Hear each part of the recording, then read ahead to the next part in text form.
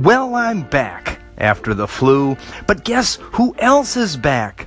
Mad Mike Hughes. Yes, the amazing Mad Mike Hughes.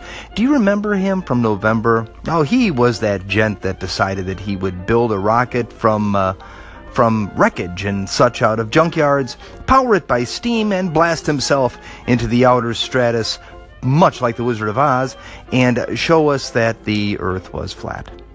I just had to tail that off there because, he's one of those flat earthers, and he believes the world's flat. Well, in November, he was going to shoot himself off until the Bureau of Land Management scuttled his idea. Apparently, his idea was to shoot himself straight up about as high as the Sears Tower, Willis Tower, whatever, and then apparently eject himself with a parachute at that point, and then his rocket would careen into the land, which the Land Bureau and the government kind of frowned on that situation. You would think that would stop Mad Mike Hughes, but no, it hasn't. And apparently he's going to try again, so he says, around February 3rd. A little nebulous and a little vague on the exact time, but I did note that that's really close to Groundhog Day. So maybe if he sees his shadow, then the Earth is flat.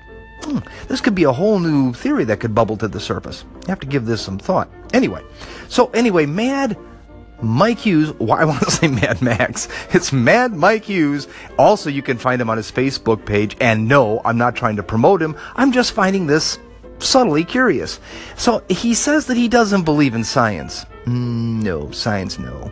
And he also believes that the public school system is there to program the youth. And he truly hates the name Flat Earthers, although he has painted the name Flat Earth on his rocket.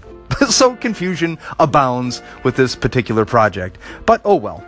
So I just wanted to give you a heads up so you could keep your eye to the sky somewhere nebulously around February 3rd for Mad Mike Hughes and his attempt to draw attention to the Flat Earth Project. Oh, and yes, according to his video on Facebook, he still is shooting for Governor of California, just in case you wanted to know. And I'll talk to you.